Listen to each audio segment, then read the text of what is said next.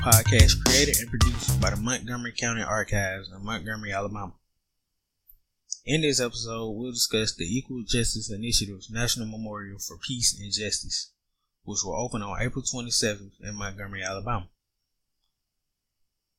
The Memorial for Peace and Justice serves as a monument to the over 4,000 victims of lynching between 1877 and 1950.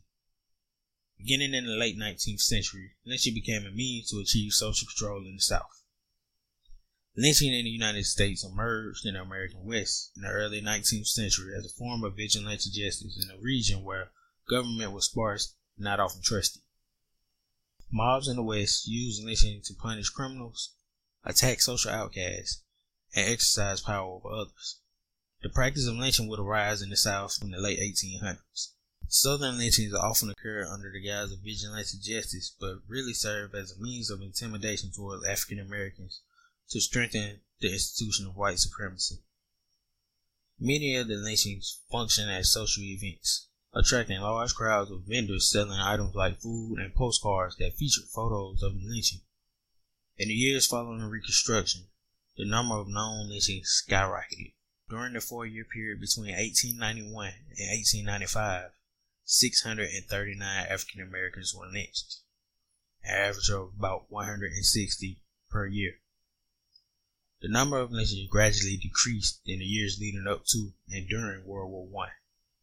In 1917, only 37 African Americans were lynched, the lowest number recorded since statistics on lynching first began to be kept in 1882. After World War I, racial tensions began to rise again. In 1919, race riots broke out in cities across the country between the months of April and October and became known as the Red Summer by African American author and civil rights activist James Weldon Johnson. During the Red Summer, 76 African Americans were lynched, including 10 servicemen who were lynched in their uniforms. In the years following the Red Summer, lynchings began to rise again, topping out at 59 in 1921. African Americans such as journalist Ida B. Wells and sociologist Monroe Work, as well as the groups like the NAACP, served as the leading voices of the anti-lynching movement. While at the Tuskegee Institute, Work created what is widely known as the most complete source of statistics on lynching.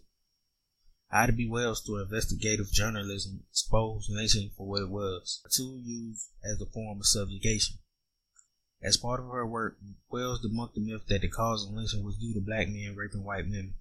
She would publish her findings in several editorials and stood at the forefront of the anti-lynching movement.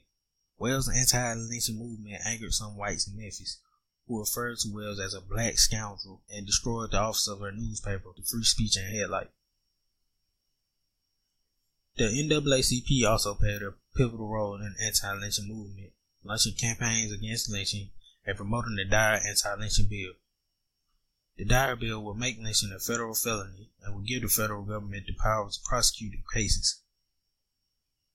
The law would punish those who participated in the lynching with a minimum of 5 years in prison, and any state or local official who had the power to prevent the lynching by providing protection to the victim with a maximum of 5 years in prison. The county in which the lynching took place would be ordered to pay a $10,000 fine that would be given to the family of the victim.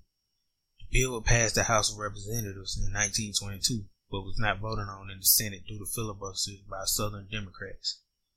The bill was reintroduced in the following years of 1923 and 24, but suffered the same fate. Walter White, an investigator with the NAACP, also played a huge role. White was able to investigate 41 lynchings and 8 race riots. Due to his fair complexion, White was able to pass as a white man.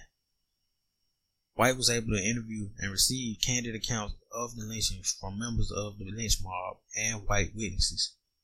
The NAACP would then publish his findings. Findings from the EJI's report, Lynching in America, Confronting the Legacy of Racial Terror, suggest that the decline of lynching in the 1930s is due to the anti-lynching movement led by Wells, Frederick Douglass, and W.E.B. Du Bois, among others, and also the Great Migration by African Americans to the North, something Wells suggested in one of her editorials. In 1952, for the first time since Tuskegee began tabulating lynching records in 1882, no lynchings took place within the United States. Lynching created an environment within the South that instilled fear in many African Americans living there.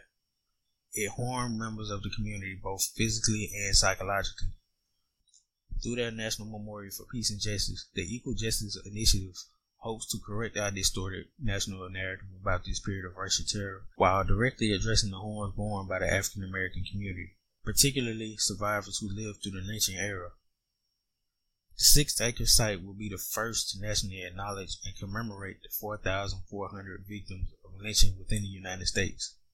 The memorial will open to the public on April 27, 2018.